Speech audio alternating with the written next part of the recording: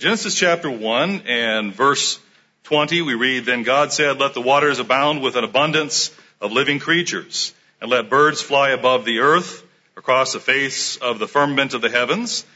And so God created great sea creatures and every living thing that moves, with which the waters abounded according to their kind, and every winged bird according to its kind. And God saw that it was good, and God blessed them, saying, be fruitful and multiply, and fill the waters and the seas, and let birds multiply on the earth. So the evening and the morning were the fifth day." We go on to verse 24, and we read more about God's creation. God said, "Let the earth bring forth the living creature according to its kind, cattle and creeping thing and beast of the earth, each according to its kind. And it was so. And God made the beasts of the earth according to its kind, cattle according to its kind, and everything that creeps on the earth according to its kind. And God saw that it was good." It must have thrilled God to create such a beautiful earth, the animals, the fish, the birds of the air. And then it must have pleased him greatly to create a human with all the intricacies of our system. We read in verse 26, God said, "Let us make man in our image, according to our likeness. Let them have dominion over the fish of the sea, over the birds of the air, and over the cattle." So when he was able to create this crowning jewel of his creation, mankind, with this special component, the human spirit, when this great project came into existence, it must have pleased him immensely. God seems to love to create. Go to Colossians chapter 1.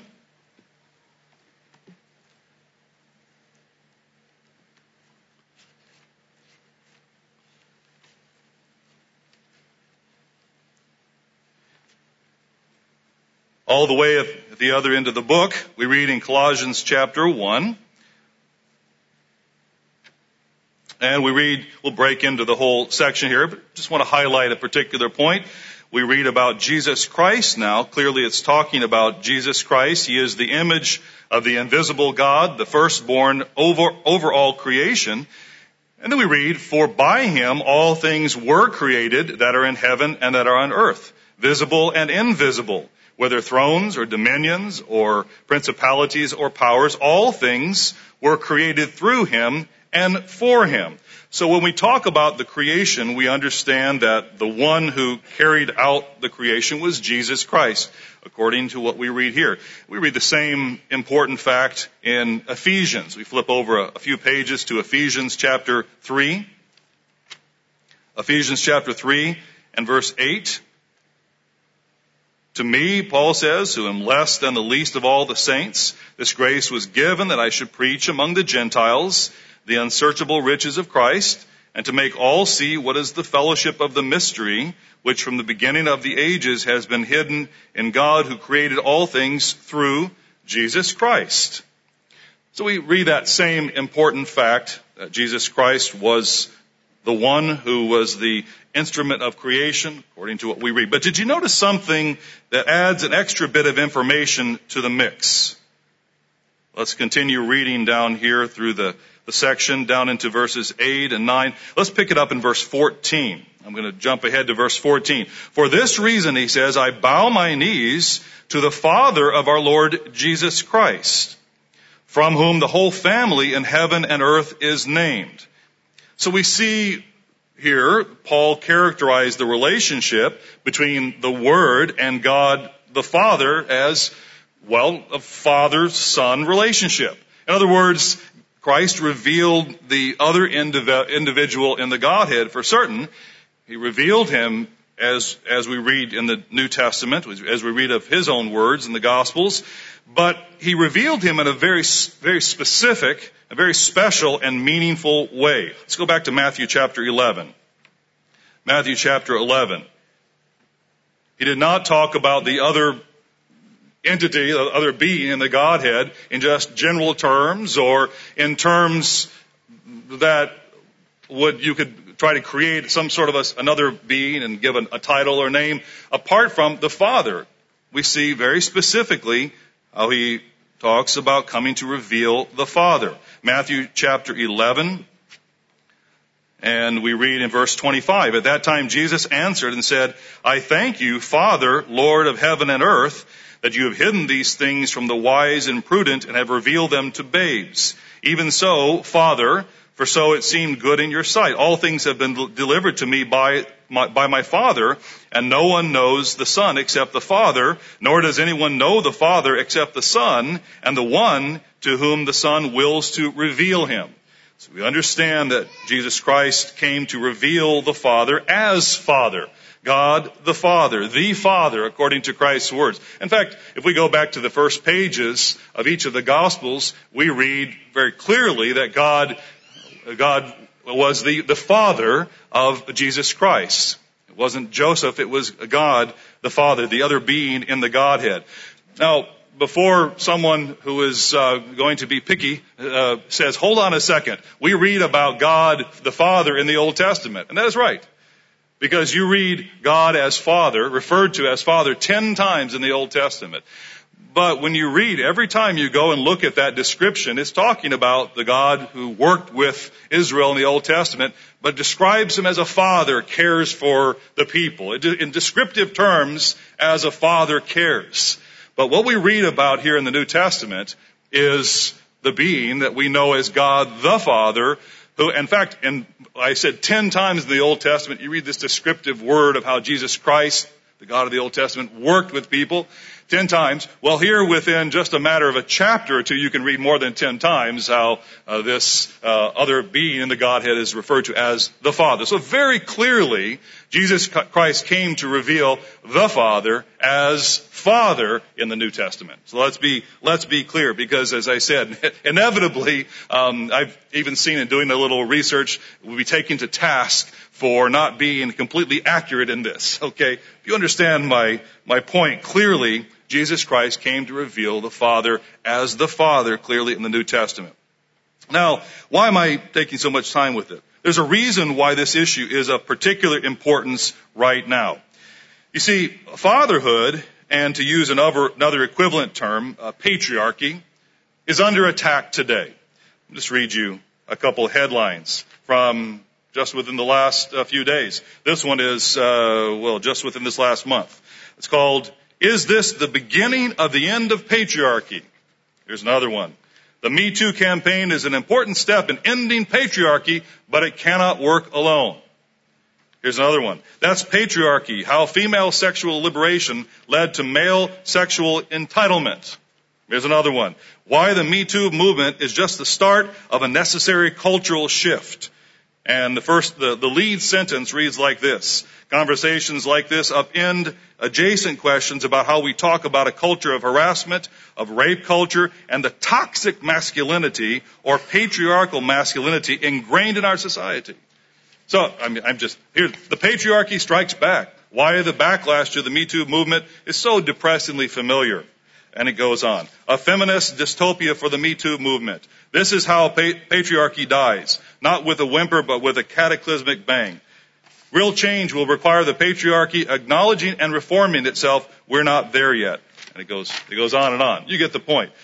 I didn't realize that this was such a specific issue currently until I was listening to a roundtable discussion a few weeks ago, talking about these the horrible curse that we see reported in the news today of men who abuse their power, their positions of power and authority and influence to sexually abuse women who are close to them. So horrible thing. But as I'm listening to this roundtable discussion of it, one of the individuals on the discussion said, the real cause of this, the real cause of what we're seeing is patriarchy. And that's what has to die. That's what has to end in this country. And I thought, wow, what a stretch. Because I always thought that good fathers, a patriarch, a head of a home, someone who leads in the household, protects against women being abused, against the family being hurt in some way. So to tie it together was a bit of a stretch to me. But that clearly is, that individual clearly is not alone, because I read you, the headlines are full of the similar type of thinking. So, because patriarchy, or father, I'm going to say fatherhood equivalent to patriarchy, because if you look up in the dictionary, go online or go to an old-fashioned paper dictionary, and you'll see something like this. Patriarchy, is that old-fashioned to have a paper dictionary? And not necessarily, I suppose, but as Mr. Lindley was saying this week, he was saying, bemoaning the fact that so many people for research will go online as opposed to reading a book. And I agree. It's natural to turn to the internet, very easy to turn to it, but it's nice to hold a book in your hands too sometimes, isn't it? And actually underline or, highlight things. But certainly what we find is if you look up some type of a definition, you'll find something like this. Patriarchy, a system of society or government in which the father or the eldest male is head of the family and descent is traced through the male line. So I think it's a reasonable equivalency between fatherhood and patriarchy in general. And when you see patriarchy being attacked, in general, the undercurrent is fatherhood in the place of a father in a family, as has been traditional, and it certainly is biblical. So because it's being connected to the sexual abuse of women in the workplace, patriarchy is being attacked. And I will say this too. This is a technique, and it's a tactic that is a psychological, maybe philosophical tactic that is being used nowadays. I think be mindful of this and think about this, where something that is good is attacked through a means of attacking an evil. I'll give you an example, and this is where this actually, I think the concept came up as a result of a conversation I had with Mr. Wakovich a few months ago. We were talking about different things, and I don't remember how we came up to it, but he talked about the anti-bullying campaign and how it was actually a mechanism to soften. You might say it was like a bombs softening up the enemy for the transgender campaign.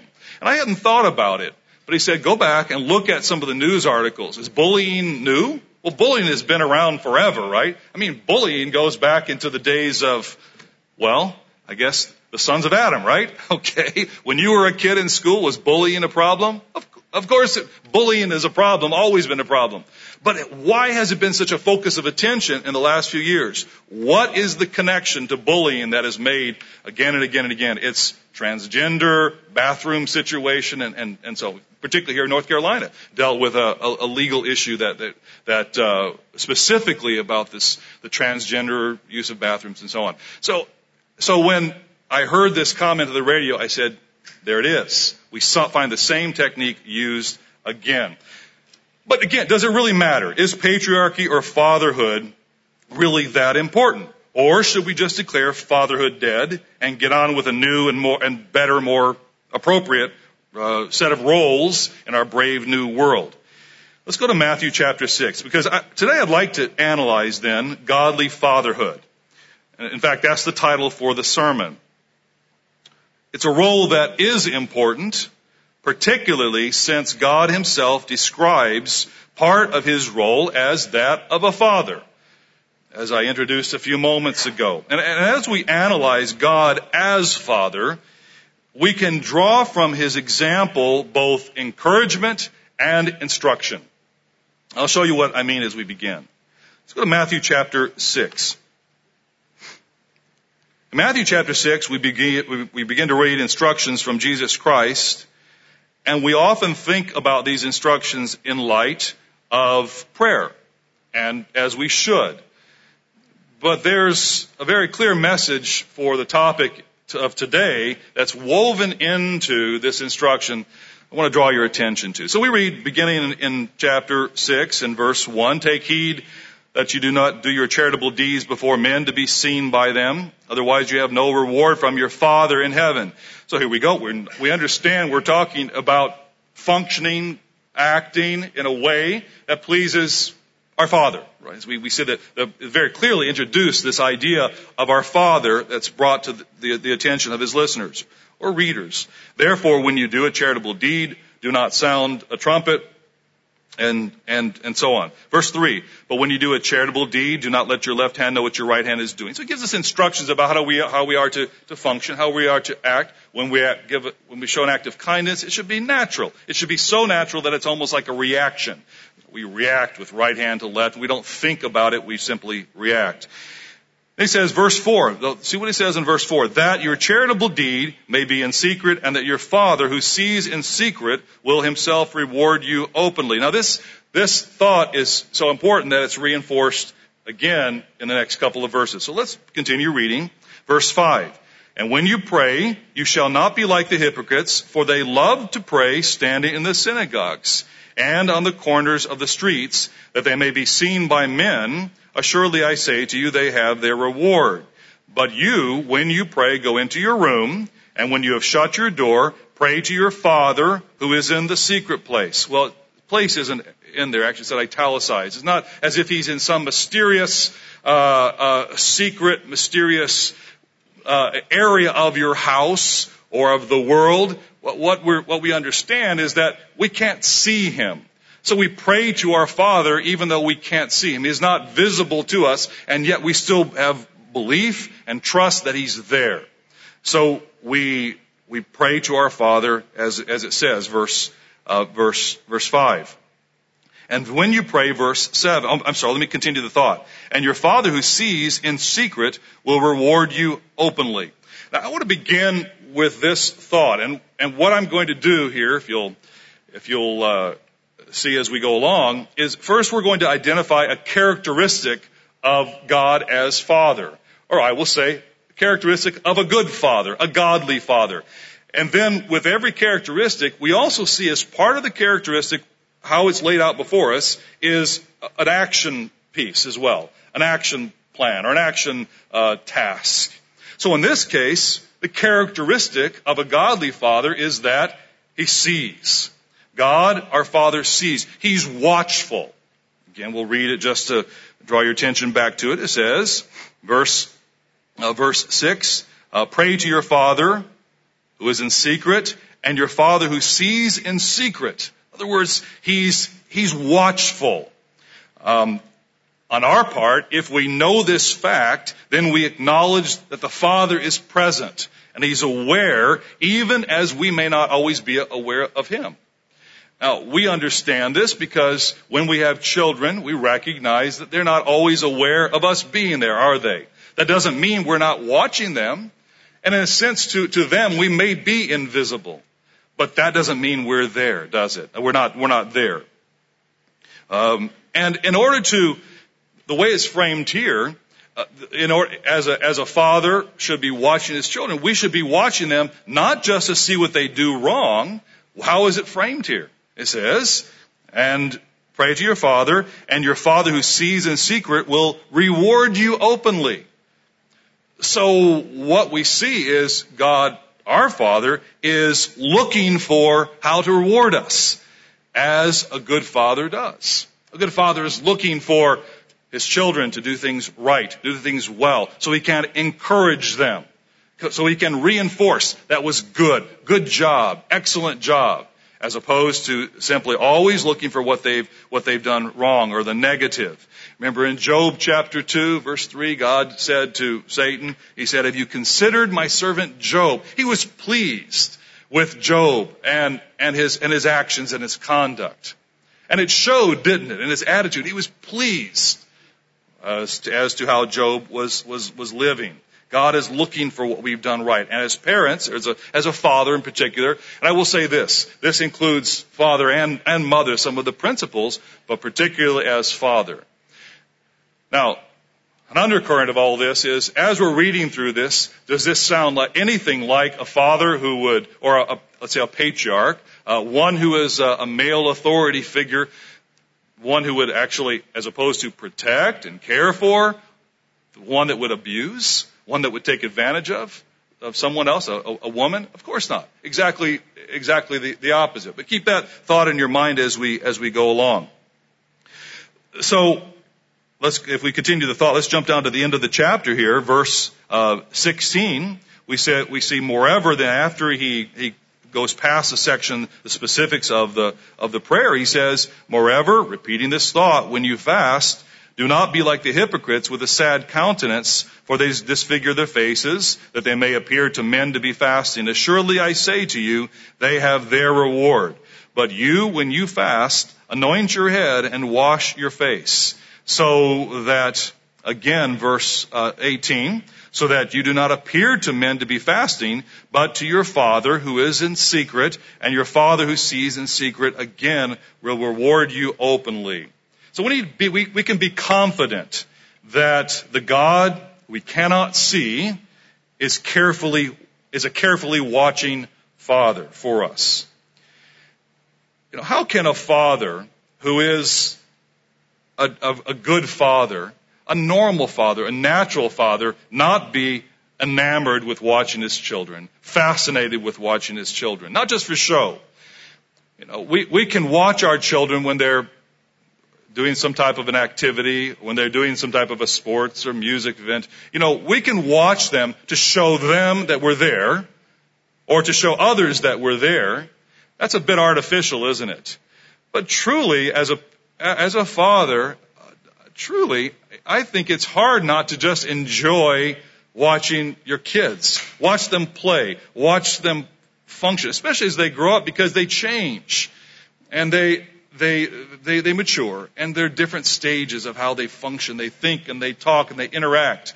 And it's especially wonderful when you see multiple kids playing together and interacting and talking and hitting and fighting. Well, not that part so much, but that disappoints us when we see them, beat up on each other, argue.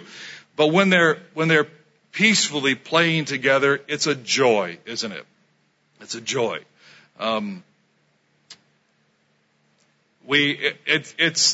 It's a perfectly natural thing to do. I was just about to brag on my kids, but I won't. So, because it's on your mind, isn't it? As a parent, it's so easy to, with other parents. I'm sorry, yesterday I actually took about 10 minutes of a meeting yesterday morning with our education group. I said, look, I'm sorry, I've got to brag on my kids here, and I took their time to show them a little video, of my kids, and because that's what we do as parents, right?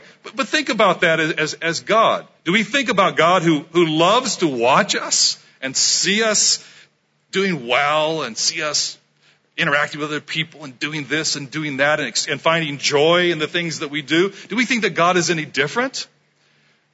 Well, He's watching us. He's seeing us. He's seeing us. And then let me highlight that next step. I've already touched on it, but when there's seeing, when there's watching, the action step is able to be put into motion. What is the action step? The reward, right? We read about the reward. So God sees, and then He's able to reward, as opposed to simply always correcting, saying no, no, no, no. He's able to reward. Let me show you an example. Let's go over to Matthew chapter 16. I'll show you an example of Jesus Christ as He dealt with His disciples, in a sense, as a fulfilling those fatherly characteristics. Matthew chapter 16, and we read verse 13. When Jesus came into the region of Caesarea Philippi, He asked His disciples, saying, "Who do men say that I, the Son of Man, am?" So they said, "Some say John the Baptist, some Elijah, and others Jeremiah or one of the prophets." And He said to them, "But who do you say that I am?" Simon Peter answered and said, "You are the Christ, the Son of the living God." And Jesus answered and said to him, "Blessed are you, Simon Bar-Jonah, for flesh and blood has not revealed this to you, but my Father who is in heaven. And I also say to you that you are Peter, and on this rock," we know Himself, He was giving this comparison, "I will build my church, and the gates of the grave shall not prevail against it. And I will give you the keys of the kingdom of heaven, and whatever you bind on earth will be bound in heaven, and whatever you loose on earth will be loosed in heaven." And then He commanded His disciples they should tell no one that He was Jesus the Christ. Well, we see here that Peter and the other disciples were rewarded for their leadership and their loyalty, weren't they? And He didn't do so because they got the answer right for the previous question. Do you think that because they said, when He asked, "Who do some say that I am?" Oh, you are Christ, the Son of the living God. Bingo! You now have the keys to the kingdom of heaven. No, that wasn't why. Because of of seeing them, interacting with them over the days and the weeks. It put him in a position to say, because I've been watching you, I see what you're doing, I'm going to reward you. I'm going to give you responsibility. And I'm going to reward you with opportunity and responsibility. So, it was a well thought out statement. It wasn't just on the spur of the moment. What he said here was thought out based on what he saw. So God the Father sees, and then he can reward and give opportunity. We as fathers, we see, and then we can give opportunity and reward and responsibility for what we see. Let's go back to Matthew chapter 6. And let's take the next step then in reviewing characteristics of godly fatherhood.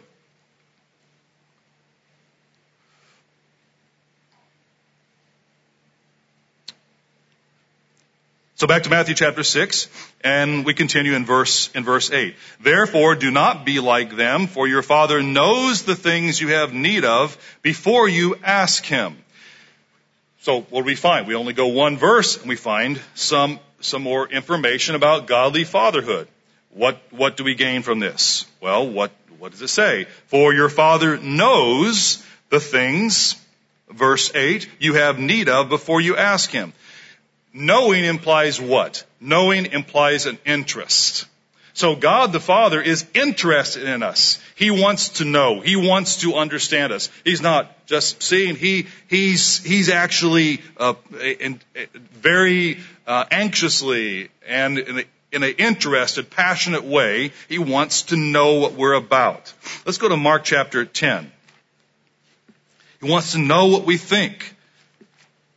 Mark chapter 10. When a father takes the opportunity to know his children, to be watching, seeing, giving them responsibility, and then seeking to understand them, it puts him in a position then to be of more help in training them and working with them. Mark chapter 10, and let's go to verse 35.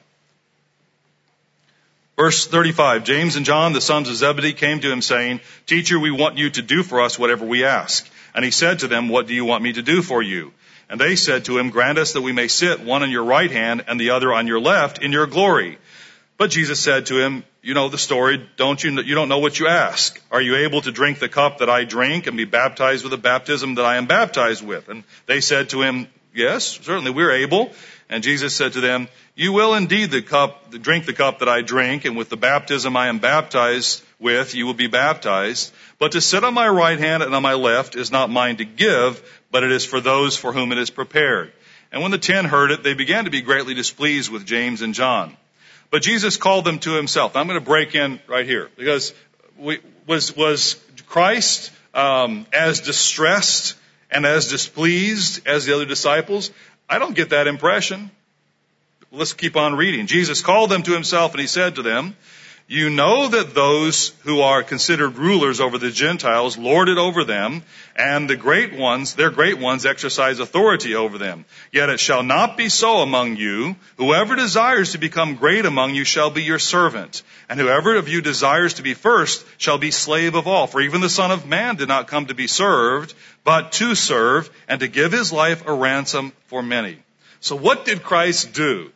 He took the opportunity. Why? Because he knew them. Was this the first time that he had bumped into this particular characteristic of his disciples, vying for who would get the better reward or what have you? Was this the first? Did this just come up on this day? He said, wow, I'd better do something about this. I'd better say something. No, of course not. He knew them because he walked with them.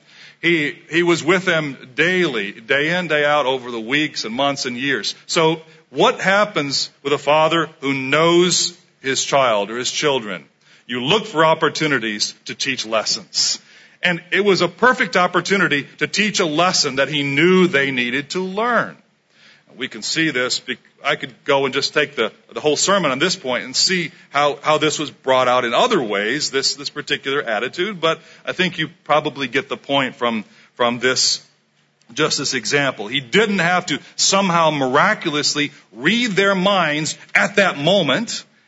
He through the power of the Holy Spirit, certainly he's able to perceive the mind of a human. It's hard for us to understand completely, but we can understand perceiving the mind of a child, can't we? Because all you have to do is have a 2-year-old running around and put a little toy on a table near them. And what's going to happen? Well, as soon as you put that bright and shiny toy near them, they're going to look and they're going to go, and they're going to grab for the toy, right? What if you put a little, with little kids, you put a box of, or a cookie jar full of cookies on the table, and you have some little kids that walk into the room, well, maybe big kids as well. I've got to tell you a little secret. My mother has ginger snap cookies in her kitchen, and the first thing I do when I walk into her house to visit her is to visit that ginger snap cookie jar, because I love ginger snap cookies. So I can't just say children, I suppose. But let's talk about children. Okay, so children, if there's a cookie jar on the table and they know it has cookies on it and they come into the room, what's going to happen? They're going to go right for the cookie jar, right? Well, is that magic to read their minds? No, of course it's not. We know. I mean, we understand that with, you can understand it with pets. This is part of life. We're attracted to things. So Christ knew his disciples. He knew them, and he took the opportunity to teach a lesson. If we are in tune with our children, we don't have to be mind readers to know what's going on inside their heads. So, a second characteristic as we go through Matthew 6 there, is God the Father knows. He knows us. He knows our weaknesses. And he also knows what's good for us. He knows where we're coming from. We use this term in terms of other people. No, I need to know where they're coming from. Does God know where we're coming from? More so than any other human being. He knows where we're coming from. And as a result, then he will then be listening carefully and then looking for opportunities to teach us. At least that's what we see Christ did, don't we? As parents, as fathers in particular, it's a good example to emulate, isn't it? Luke chapter 11. Let's think of an action step in this regard then. If we are interested in our children and our family, and we want to know them, then certainly when we are asked, we should be responsive. But even beyond when we're asked specifically, we need to be attentive. We need to be aware of their needs, just as God the Father is with us. Luke chapter 11. This was what Christ says right here in Luke chapter 11. He says, I say to you, verse 9, ask and it will be given to you, seek and you will find, knock and it will be opened to you. For everyone who asks receives, and he who seeks finds, and to him who knocks it will be opened. If a son asks for bread from any father among you, will he give him a stone? We're receptive to our children's needs. We want to help them. We want to give them good things. And so he says, if he asks for a fish, will he give him a serpent instead of a fish?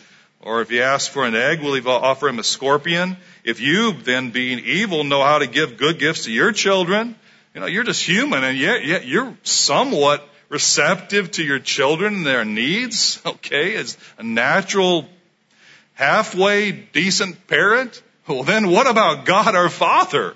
He says, how much more will your heavenly Father give the Holy Spirit to those who ask him? The most powerful gift that we could possibly ask for. So this is a point, as we go back to Matthew chapter 6, and we'll continue, but this is a point where we are stretched, I will admit. I take that back. I do want to go to Ephesians 3 before we go back.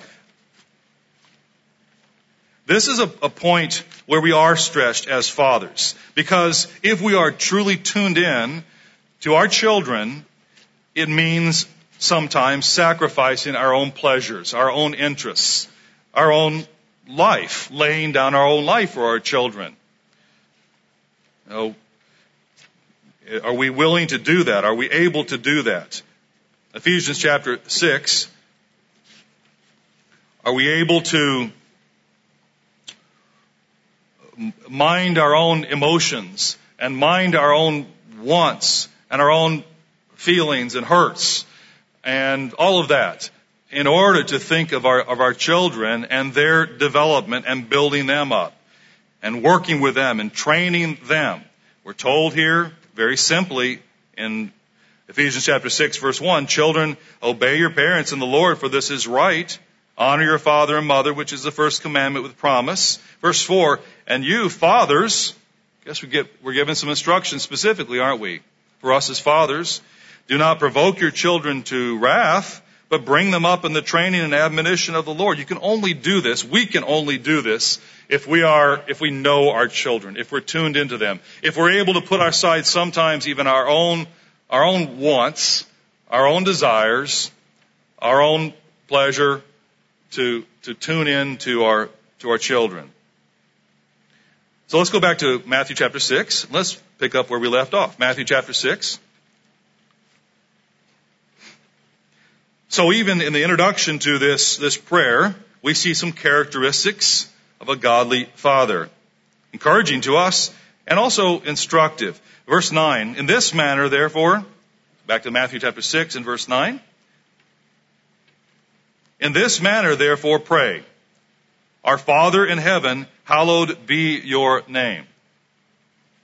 We find the first step in this model prayer, this example of a prayer to God the Father. Honor should be given to our Father God in heaven. Godly fatherhood involves honor. It involves honor. Let's go back to Exodus chapter 20. Isn't this what we're told in Exodus 20? When we're given these fundamentally important 10 commandments. Exodus chapter 20 and verse 12.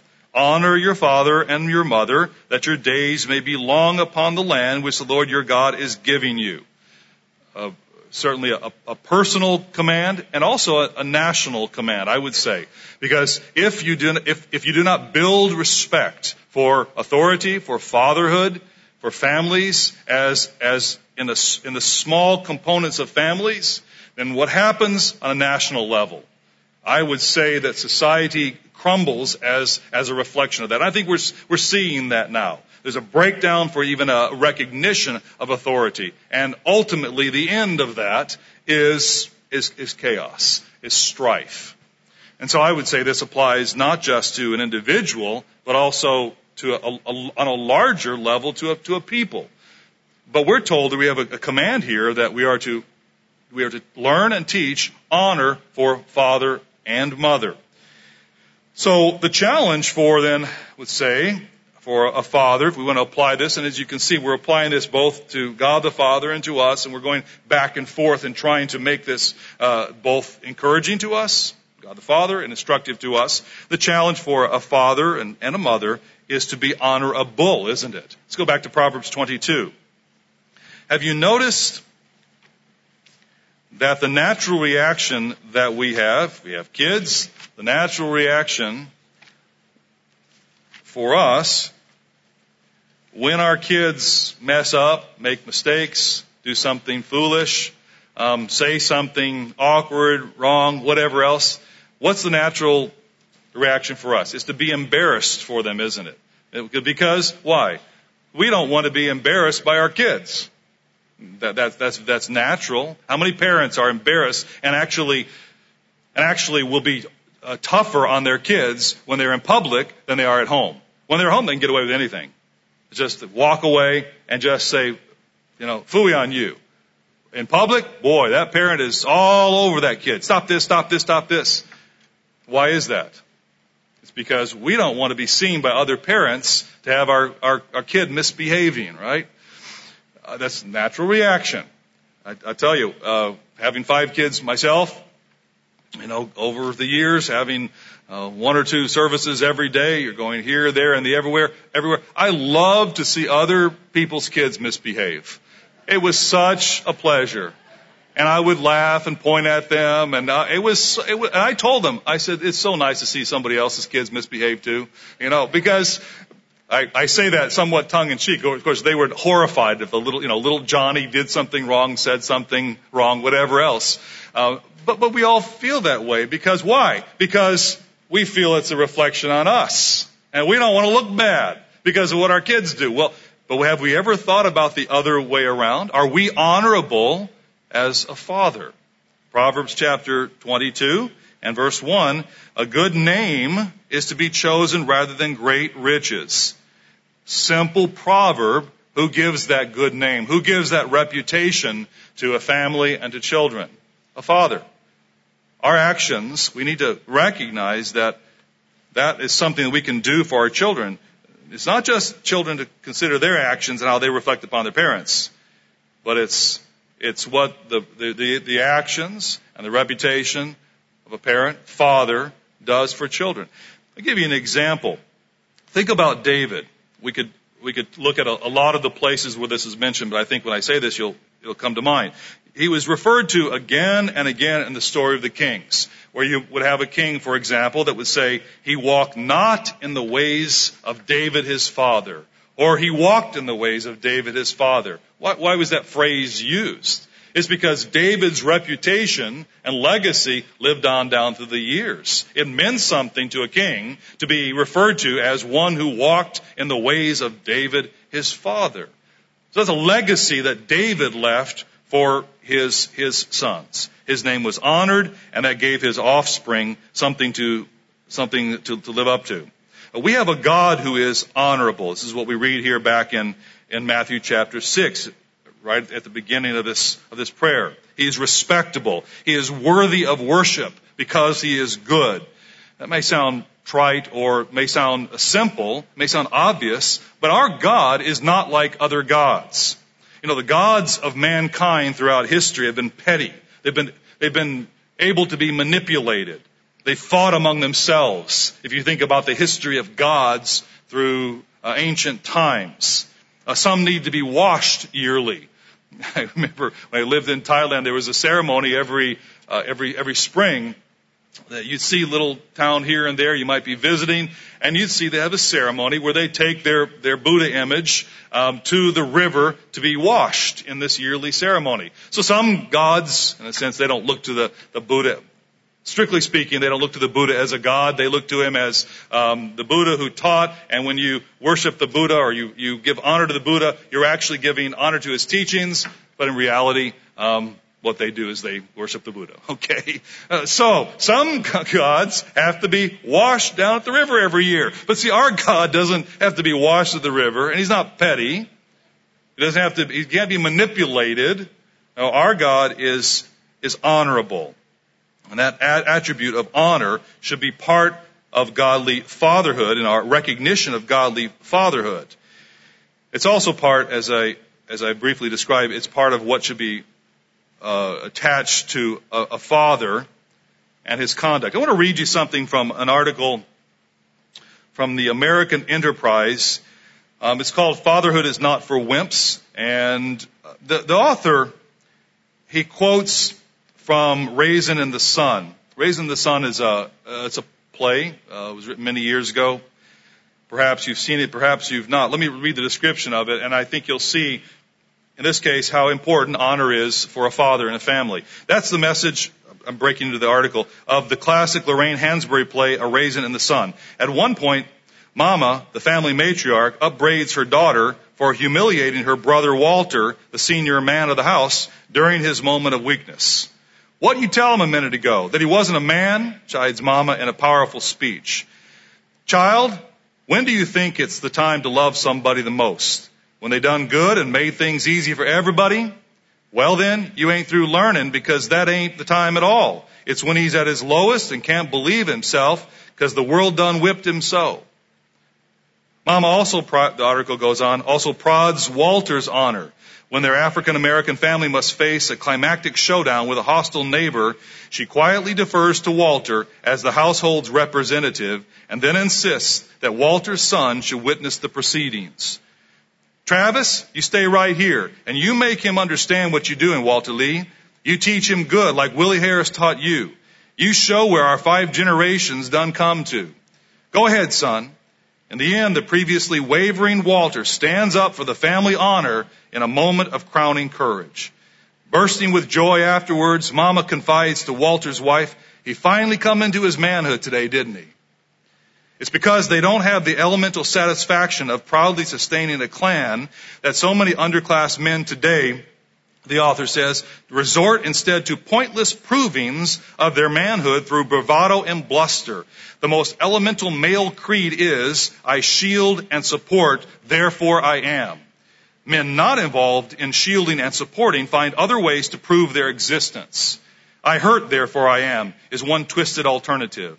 The graffiti boy's proof is, I deface, therefore I am. The gangbanger reasons, I kill, therefore I am. The street libertine says, I impregnate, therefore I am. At the other end of the economic spectrum, too, there are rows upon rows of rich hedonists who can only babble, I feel pleasure, therefore I am. And contrary to feminist claims, these are all expressions of a stunted, not an exaggerated masculinity. Honor is important for fathers. It's important for God. He commands us to honor him with good reason. The children need, let's talk about an action step then. Okay, we understand what should be. A father should be honored. We should honor our father. He is honorable. We should do our best to be honorable.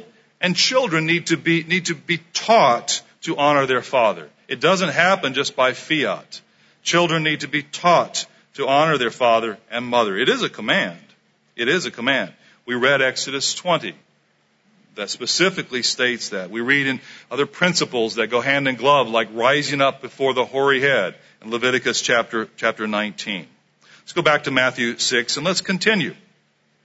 Matthew chapter 6.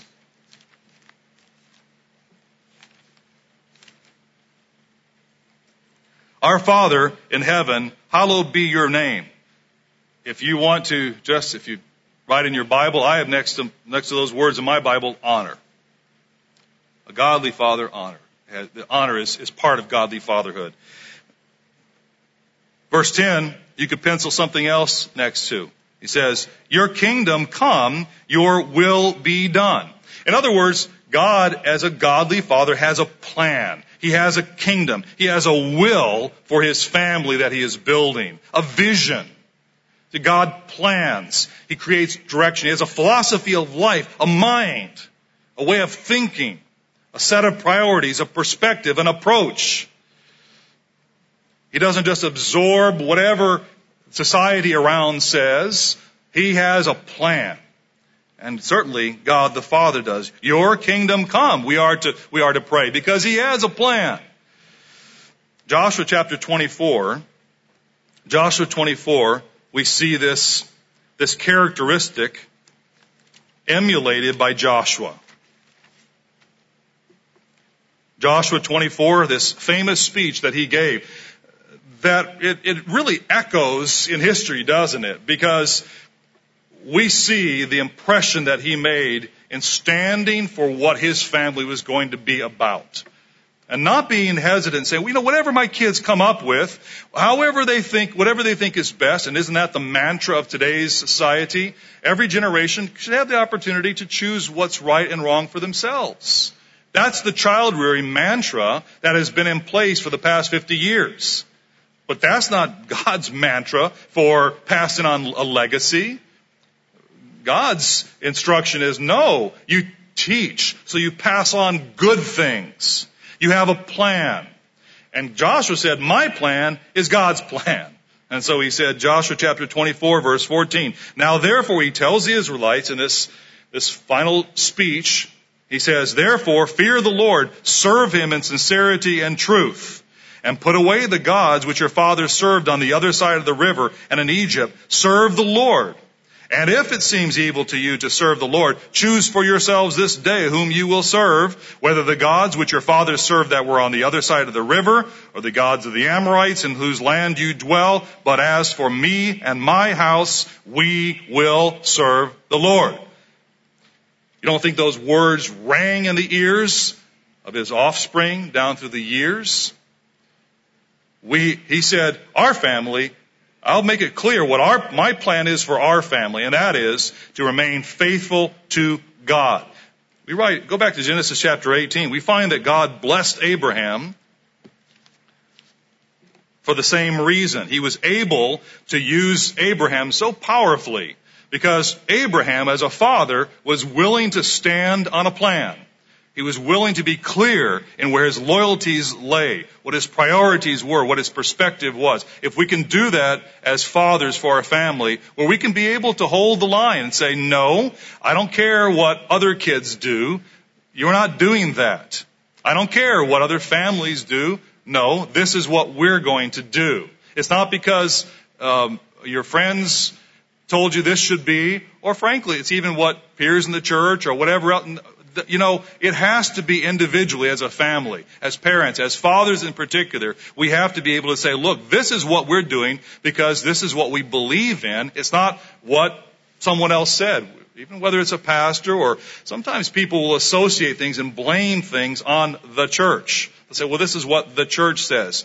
Well, we should believe what the church says, and then it's ours. We take ownership of it. We can't blame and offload the blame for what we believe. And so Abraham illustrated that. He believed what God said, and it was counted for righteousness. So we read in Genesis 18, verse 16, then the men rose from there and looked toward Sodom, and Abraham went with them to send them on the way. And the Lord said, shall I hide from Abraham what I am doing? Since Abraham shall surely become a great and mighty nation, and all the nations of the earth shall be blessed in him. We see in Abraham's life, because he was willing to be very clear on where he stood. His faithfulness and his obedience to God. For I have known him in order that he may command his children and his household after him. God wants fathers that will command their children after him. He wants fathers and mothers, I will add, who will support their husbands in commanding their children the way to go, not making it as an option. Now, children, as they grow up, may choose to go a different way. That is their choice as free moral agents. But we don't open the option up to them, offer it as good as going the right way. No. We make it clear that's the wrong way. Don't go there. If they go there, that is their choice. But the perspective is there's a difference in almost setting good and evil as equal. As just equal choices. No, there aren't equal choices. There are horrible consequences for evil, for going the wrong way. And so we see very clearly, he said, look, I have known him in order that he may command his children and his household after him, that they keep the way of the Lord to do righteousness and justice, that the Lord may bring to Abraham what he has spoken to him. And as a result, God blessed Abraham, and he established the root of what we find today, frankly, as referred to as Judeo-Christian segment of the world. Okay, the Judeo-Christian population of the world goes all the way back to right here. Those who don't even know why they have a certain sense of affiliation with the Bible. How does that happen? How does it happen in our country that we can even argue about the Bible? When years ago, when I was in Thailand, I had the opportunity to counsel for baptism a young lady who wanted to be baptized. She was becoming very serious with a Thai man who was a member, a baptized member, and so he was explaining to her about God's ways and this and that, but she wanted to pursue it further and then be baptized like him. She wanted to marry him, So I said, okay, let's sit down and talk, and we began talking, and I said, well, okay, we need to talk about repentance. We need to talk about belief in God's law, and began to talk about some different things. She said, well, I have a couple questions. You mentioned Abraham in the conversation. Who is Abraham? think, okay, maybe it was Adam. You mentioned Adam. Who is Adam anyway? I said, okay, let's go forward, read about Abraham and Noah and these characters. Well, who are those people anyway? In fact, who is this Jesus Christ person? And I thought to myself, wow, we have a long ways to go. We basically have to go over the thread of the Bible. Why? Because there's no familiarity even with the characters, the story, but yet in a swath of the world that, by the way, is connected to this man right here. A swath of the world, we have this general, let's say philosophical, however you want to describe it, underpinning of what we call Judeo-Christian culture. So, indeed, Abraham did reflect that godly, fatherly attribute of having a plan for his family. And we see how he taught his family. Now let's go back to 1 Kings chapter 3. So I've been talking about the characteristic, and obviously the action part is somewhat clear. I've been talking about enunciating that, but I want to show you how that ends up with another example.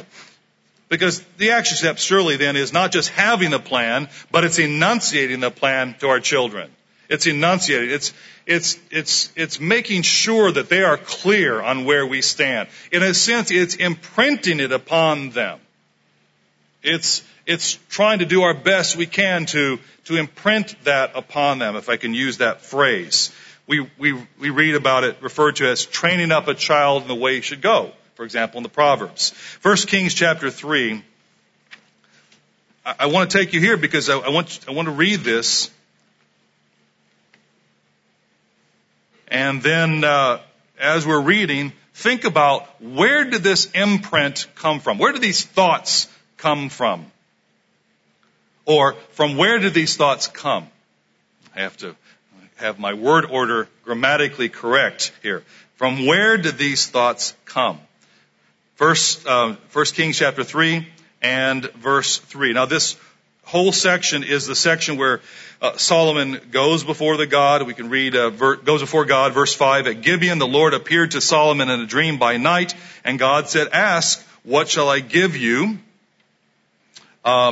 Let me back up. Verse 3. Solomon loved the Lord, walking in the statutes of his father David, except that he sacrificed and burned incense at the high places. Now the king went to Gibeon to sacrifice there, for that was the great high place. Solomon offered 1,000 burnt offerings on that altar. At Gibeon the Lord appeared to Solomon in a dream by night, and God said, ask, what shall I give you? And Solomon said, you have shown great mercy to your servant David my father, because he walked before you in truth and righteousness, and in uprightness of heart with you. You have continued this great kindness for him, and you have given him a son to sit on his throne, as it is this day. Now, O Lord my God, you have made your servant king instead of my father David, but I am a little child. I did not know how to go out or come in. And your servant is in the midst of your people, whom you have chosen, a great people, too numerous to be numbered or counted. So here we come to the classic statement, the crux of the matter. He says, therefore give to your servant an understanding heart to judge your people, that I may discern between good and evil, for who is able to judge this great people of yours? Solomon asked for issues of the heart. He asked for understanding. He asked for wisdom to be able to lead his people. What does that sound like? Where did he get these ideas? It's not always the way the kings thought, especially when they were young. Who do you think it sounded like? Well, it's not a great mystery to put two and two together, is it? Because all you have to do, not only reading, for example, the life of David and how he responded to God, but we can read Psalms. I mean, Psalm 101, for example. I was just flipping through and thinking which Psalm to read, because there are many, many, many that reflect a mind. For example, Psalm 101.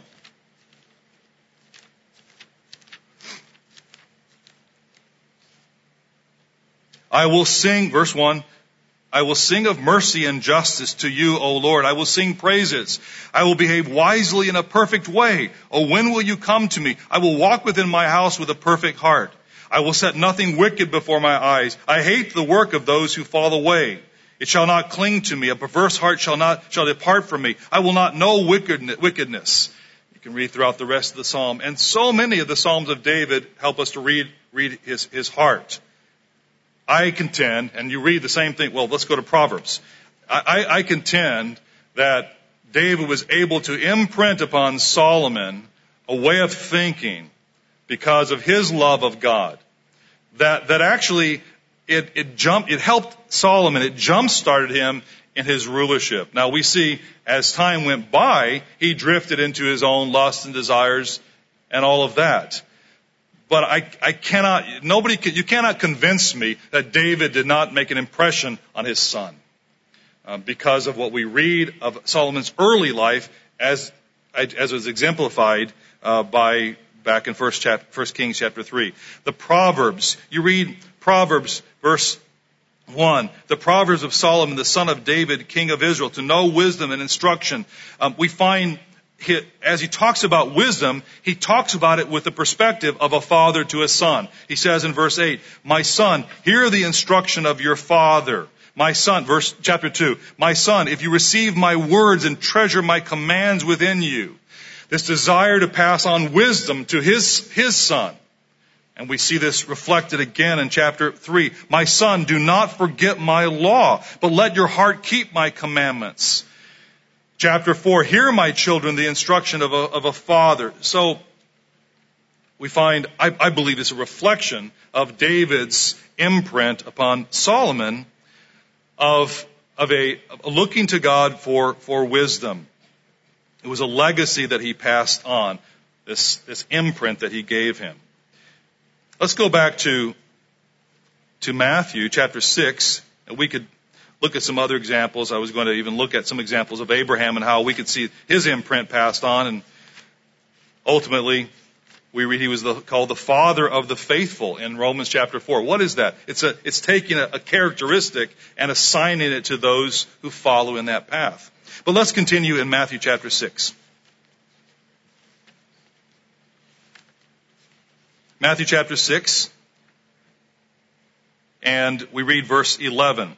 Give us this day then, he says, our daily bread. Verse 11. Now, you can see we're not going to even get to certainly through the whole chapter, and maybe not through the whole prayer here. But I think you get the point. I would hope that you'll ponder this section here, this prayer, with the characteristics of God as Father in mind, even beyond the time of the sermon. But he says, in this case, give us our daily bread. What does that teach us? Well, that God is our sustainer. God is our sustainer. Not only, we could talk about certainly with manna and with miracles of loaves and fishes, some very specific ways that he fed those with whom he was working. But we could see that very, very, very much physically. But also emotionally, spiritually, God sustains. And that is a part of the role of a father. We can see this in 1 Timothy chapter 5 and, for example, in verse 8. A father who is a godly father cannot walk away from his responsibility to care for, to provide, to give sustenance to his family. If anyone, 1 Timothy chapter 5 and verse 8, if anyone does not provide for his own house, or for his own rather, and especially for those of his household, has denied the faith. It is a spiritual matter. Within God's church, if a father is not caring for his family, is not providing for his family, is not dedicated to doing that, it is not just a physical issue. It is a spiritual issue. He is denying the faith. And so that gives us a bit of our walking orders, doesn't it, as men, that we need to be prepared for, certainly before marriage. And in marriage, we need to have that as a major task within our mind to sustain, to provide for our family, physically, emotionally, and even and even certainly spiritually as we can, not in place of God, but trying to encourage our family in spiritual matters. It is a spiritual issue. He's denied the faith and is worse than an unbeliever. We can look at, let's go back quickly to 1 Kings chapter 2. We was talking about Solomon and David. And we can read of David's words to Solomon in this regard. 1 Kings chapter 2.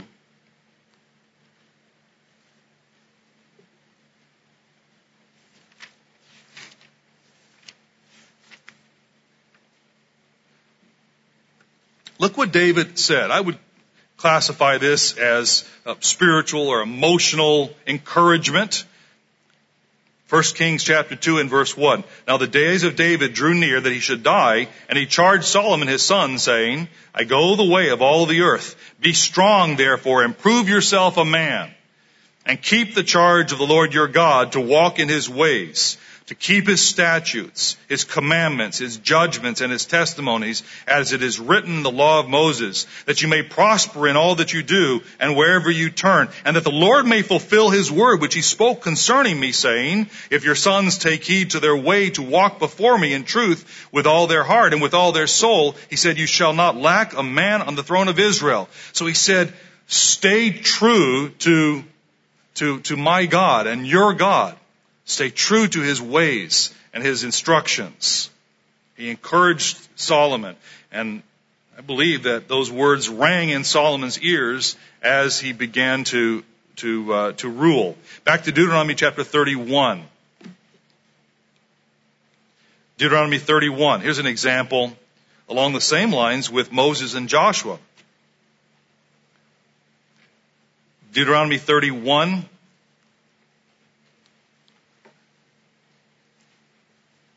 We read the Song of Moses here in chapter 32, but as a bit of an introduction to that, back in verse 22, I believe we begin to read, yes. Therefore Moses wrote this song the same day and taught it the children of Israel. Then verse 23, then he inaugurated Joshua the son of Nun and said, be strong and of good courage, for you shall bring the children of Israel into the land of which I swore to them, and I will be with you.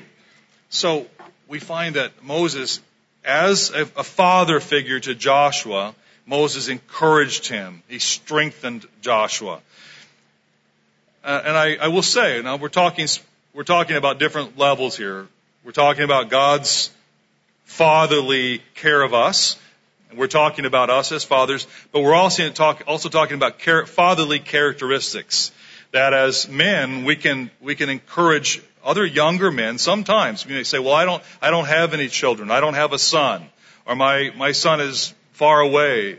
We can say it doesn't apply to me. No, because when a man encourages a younger man, it's a very powerful thing. Fulfills some of these characteristics. I know in my life I've had, let's say, other older men who have given encouragement in a fatherly way. Sometimes, even as a young man, as a teenager, it can be someone who's a young adult who can be in a sense a father of sorts, or a mentor, an older man. But these are characteristics. These are attributes that actually can be built into any of us. It's not just something that applies to the fact if we have young little children. So please think about that. Now let's go back before we conclude here to Matthew chapter 6. We do have a couple more characteristics of a father. And we'll just touch on them briefly before we close. I hope you'll, again, get the idea from what I've been talking about here. Matthew chapter 6, and we continue.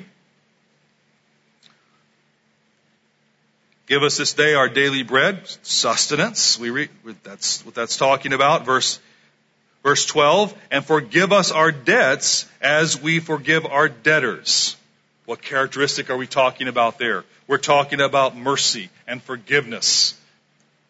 Mercy and forgiveness is a godly characteristic. We can read of an example of that in Luke chapter 15, where we see this in action. We can have a merciful attitude, but when it comes down to the nitty gritty, we need to actually be willing to forgive as a statement of fact. I forgive you. It's okay. We can go on. Don't hold a grudge. And we see a beautiful example of that in Luke chapter 15, where we read about this story of the prodigal son. I'm not going to go through the whole story, but if you want to jot it down with your notes, read through it in relation to this fatherly characteristic. I want to go right to the next one quickly then, verse 13. And do not lead us into temptation, but deliver us from the evil one. What is this as a characteristic of godly fatherhood?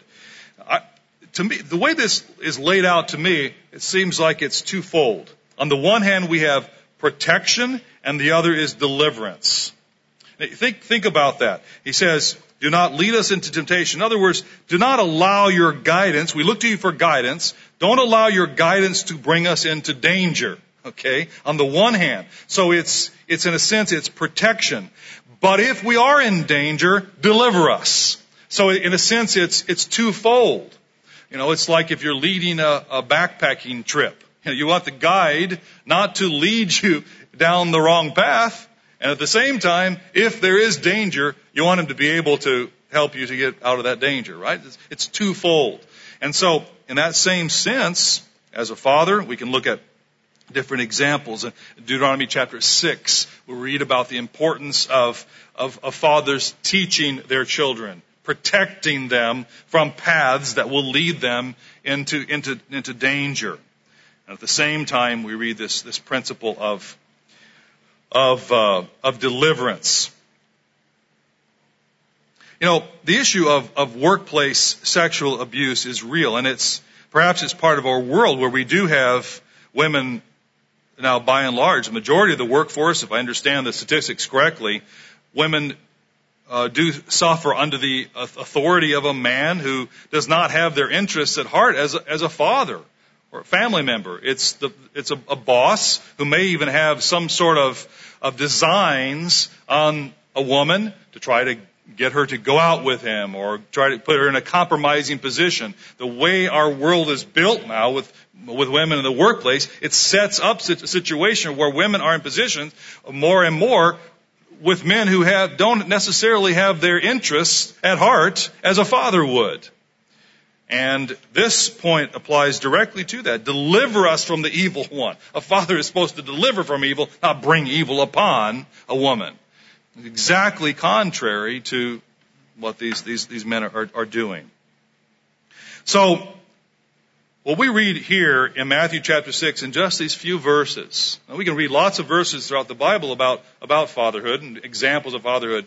But right here, I think we have a template that gives us a good insight into understanding godly fatherhood. Let's go to Colossians chapter 1. The better that we as fathers understand what godly fatherhood or godly patriarchy is about, certainly the better we're going to serve our families. But we also understand God more, don't we? We understand the nature of God even more accurately. Colossians chapter 1.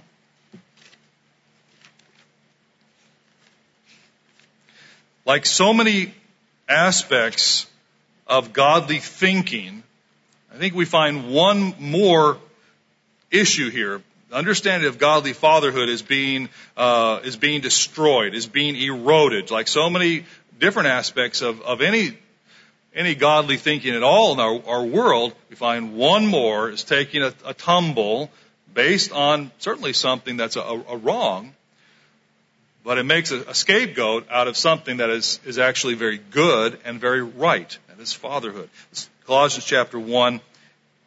And we read here in verse 19, for it pleased the Father that in him all fullness should dwell, and by him to reconcile all things to himself, by him, whether things on earth or in heaven, having made peace through the blood of his cross. And you who once were alienated and enemies in your mind by wicked works, yet now he is reconciled.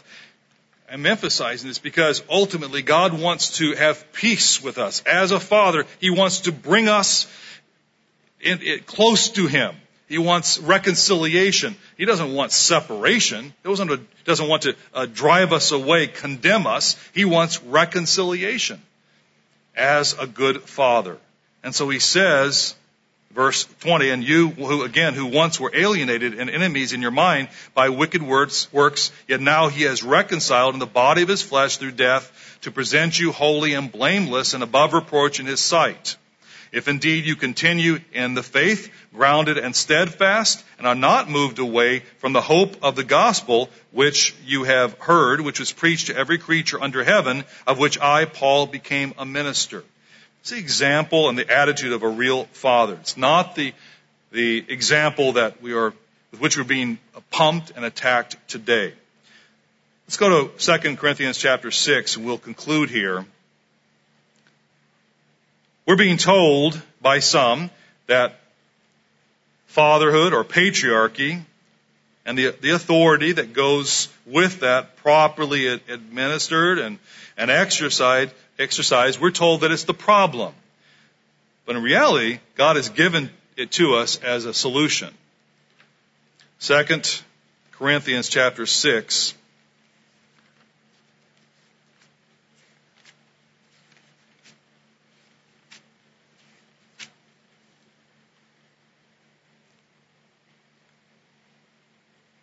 We read in verse 11, O Corinthians, we have spoken openly to you. Our heart is wide open. So Paul is beseeching them. He says, you are not restricted by us, but you are restricted by your own affections. Now in return for the same, I speak as to children. You see, so Paul was able to take on, in a sense, fatherly attributes with those whom he was serving.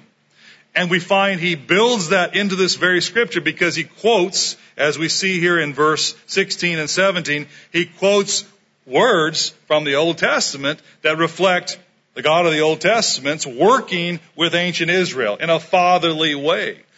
But he brings it very much into this context. So let's continue reading. He says, now in return again, I speak to you as children. You also be open. Don't be unequally yoked together with unbelievers. For what fellowship has righteousness with lawlessness? And what communion has light with darkness? Or what accord has Christ with Belial? Or what part has a believer with an unbeliever? What agreement has the temple of God with idols? For you are the temple of the living God. As God has said, I will dwell with them and walk among them. I will be their God, and they shall be my people. God wants us close to Him. He wants us to reflect Him. He wants to be merciful and forgiving to us. He wants to protect us. He doesn't want us to seek protection from another. And like we don't want our children to look to others outside the family for protection, for sustenance. We want them to look to us as a father, as our mother. We want our children to seek us and us to have a good, loving relationship with them, as does God. So he says, verse 17, therefore come out from among them and be separate, says the Lord. Not as if he was not ultimately planning to work with the whole world, but he was, and this is quoted from working with Israel, he's saying, look, I want you to be close to me, so you can be that example ultimately for the whole world, where I can be a father to the whole world. And so he says, do not touch what is unclean, and I will receive you. And I will be a father to you, and you shall be my sons and daughters, says the Lord Almighty. God, the Father, as he was referred to by Jesus Christ, has these attributes. Jesus Christ actually reflects those same attributes of fatherliness in a godly way. And we, likewise, should reflect those same attributes. Godly fatherhood is a blessing and an example for us to cherish and to reflect as fathers and ultimately as sincere, loving Christians. Let's do our part within our families, within our homes, within our congregations to reinvigorate the value of fatherhood. It is a true value. And it's a value that was established and reflected by God the Father, also reflected in Jesus Christ. Let's not be numbed or knocked off balance by the things that happen in our world around us. Be able to discern the proper perspective, how to think about what's happening, always within the focus that's given to us through the Scriptures. And I would challenge you to even think more beyond these verses here in Matthew 6 about godly fatherhood, because it's a topic that should be on our minds, as particularly if we have children throughout the year, and especially when we're hit by different items in the news that challenge these fundamental beliefs.